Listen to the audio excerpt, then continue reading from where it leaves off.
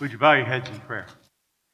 Gracious Father, thank you that you invite us into your house today to sit at your feet, to hear your word.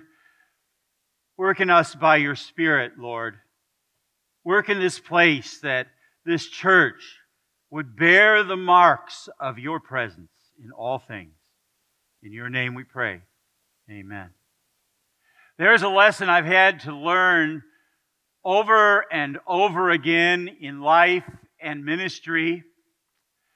In the immortal words of my wife, Linda, Wayne, it's not all about you. I've always been someone who worries about what other people are thinking or saying. Is this person angry? Is that person upset? And there was a time at an elders meeting in Texarkana when I voiced that worry, and one of the elders looked across the table at me and gave me this great pearl of wisdom. He said, "Pastor Braun, people don't think about you near as often as you think they do." In other words, Pastor, it's not all about you. And I'm pretty sure I'm not the only one who needs to learn that lesson. One of the greatest temptations of life is to believe everything revolves around me or revolves around you. You see it in all sorts of ways. When you act all inconvenienced and put out because your husband or your wife interrupted what you were doing because they wanted you to do something for them. When you pout because you don't like what's for dinner. When you envy someone else for getting the promotion or getting what you thought you deserved. When we ask the question, why God? Why me? Why is this happening? As if our situation in life is really the only thing God should be concerned about. Or I remember a member in a previous church, long-term member, who was put out because people listened to the opinion of a newer member. She thought that her opinion, since she'd been there longer, should count more in the decision. I don't know if anybody remember, there's a Jim Carrey movie called The Truman Show from a number of years ago. In The Truman Show, this guy named Truman that Carrey plays is part of a great television experiment. He's born and begins his life in a huge studio inside which encompasses the known world to Truman. And he's surrounded by all sorts of paid actors who are there to give Truman experiences that the rest of the world, unbeknownst to Truman, watches on TV. Truman's world literally revolved around Truman. Folks, that's what's happening when we make it all about what we want, all about ourselves. Folks, there are things in life that remind us that it's not all about you or me. I remember when my dad died. It sort of bothered me. I've heard other people who are grieving say this, that the world goes on. The people continue to live their life. Don't they know my dad died? It's a reminder that it doesn't all revolve around me or you. The problem, you see, with being the center of your own universe is you can't handle the job. Life reminds you, as I said. If what you count on to get through life is how smart you are, that you're smart enough to handle any problem, I can guarantee there's going to be something come along reminds you aren't as smart as you think you are. If being popular and well-liked is what matters to you, life will have a way of bringing people into your life that, believe it or not, don't like you. If it's success, what's going to happen when you fail? Because you will. Think of the woman at the well. Why did she come out to draw water at the heat of the day rather than in the morning when everyone else came out? Because she was sure that everyone was talking about her. Think about her reaction when Jesus talks to her about living water. Sir, she says, give me this water so I won't be thirsty and have to come here to draw water every day. And think of her reaction when Jesus says, go call your husband. And she answers, I have no husband. And Jesus says, you're right that in saying I have no husband, for you have had 5 husbands, and the one you have now is not your husband. What you said is true. You notice what she did right after that? She changed the subject. Where do you worship? We worship here. You Jews say there. She didn't want to talk about the mess she'd made of her life, making it revolve around her.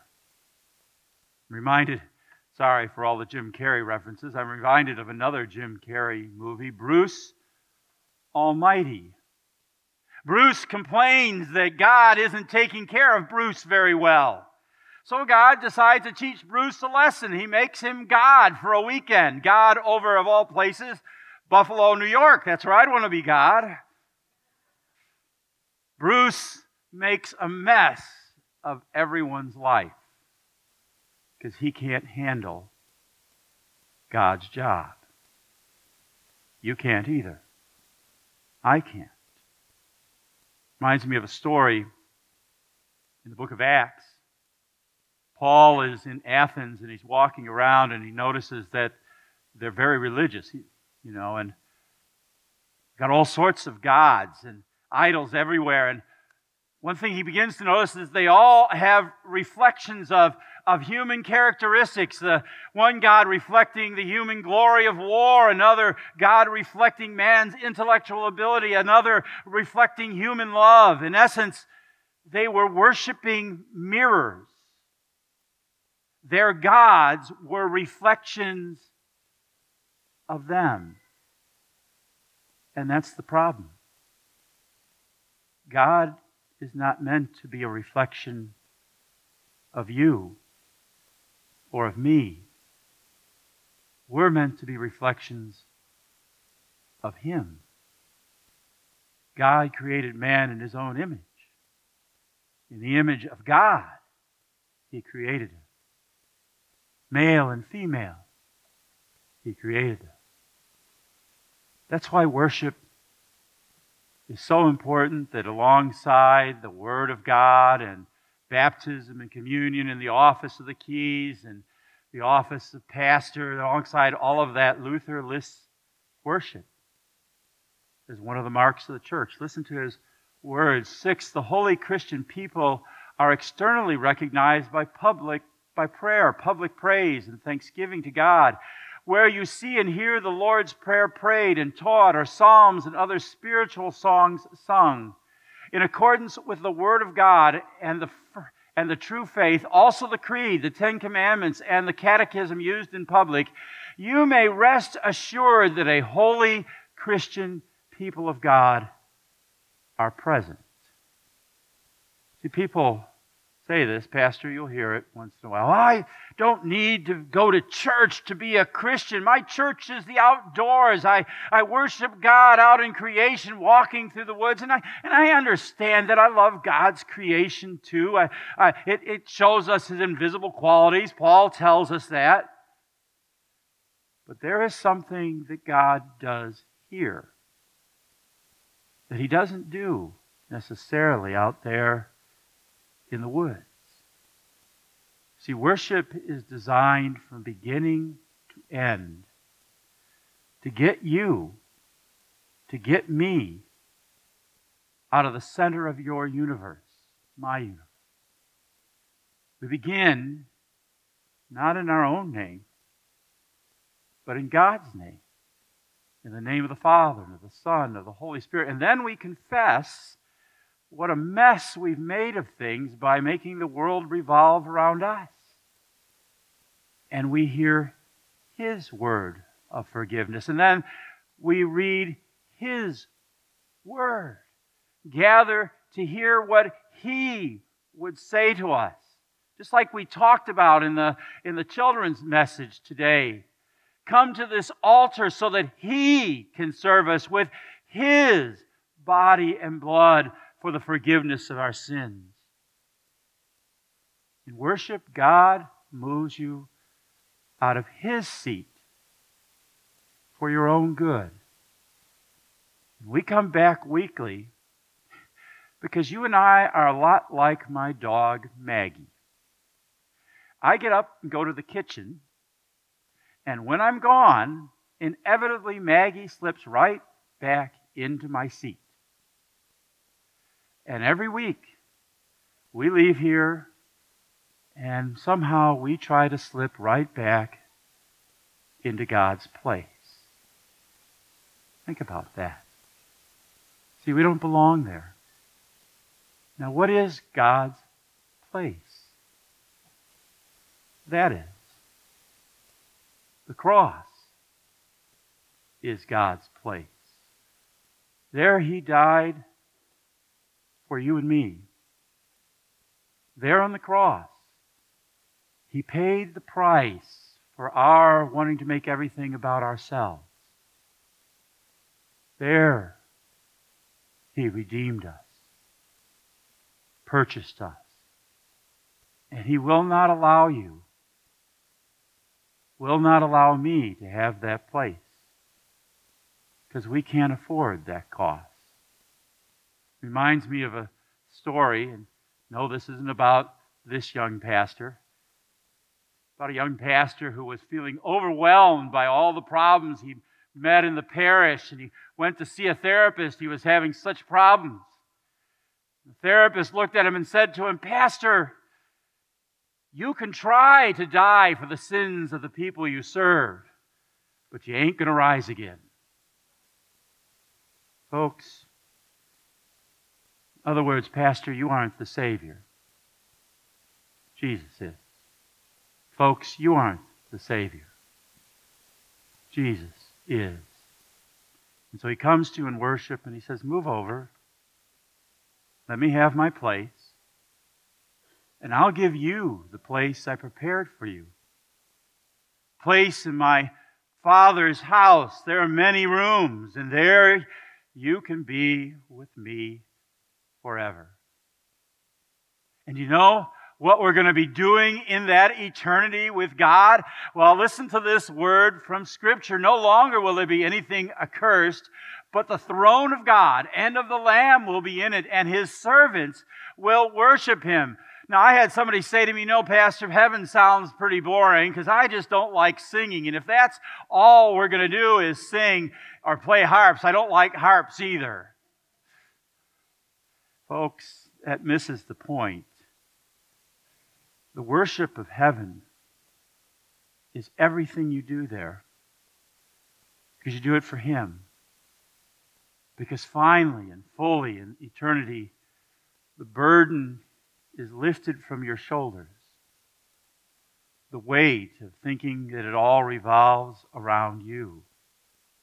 In heaven, the weight of the world will no longer be on your shoulders. And you at last will know exactly to whom it belongs. That the weight of the world belongs to God, not you. And you will at last and forever be eternally free to be whom God intended you to be. His beloved child, His son, His daughter. That's what our weekly worship is intended to do. You come here so that God can take the burden away, so He can lift it from your shoulders, give you a taste of what He has in store for you in the world to come, where there are no burdens, ever. So what do you look for in a church? What should you expect from Fishers? You should expect that kind of worship. Not worship that revolves around what you like or don't like, what hymns you like or songs you don't like, but worship that revolves around Him, that's focused on and centered in God, His Word, law and gospel, His power, grace, and mercy. Worship that's centered in Jesus. Because as Jesus said, that's the worship that God desires. Those who worship Him in spirit and in truth. Amen? Amen. May the peace of God, which passes all understanding, keep your hearts and minds in Christ Jesus unto life that is everlasting. Amen.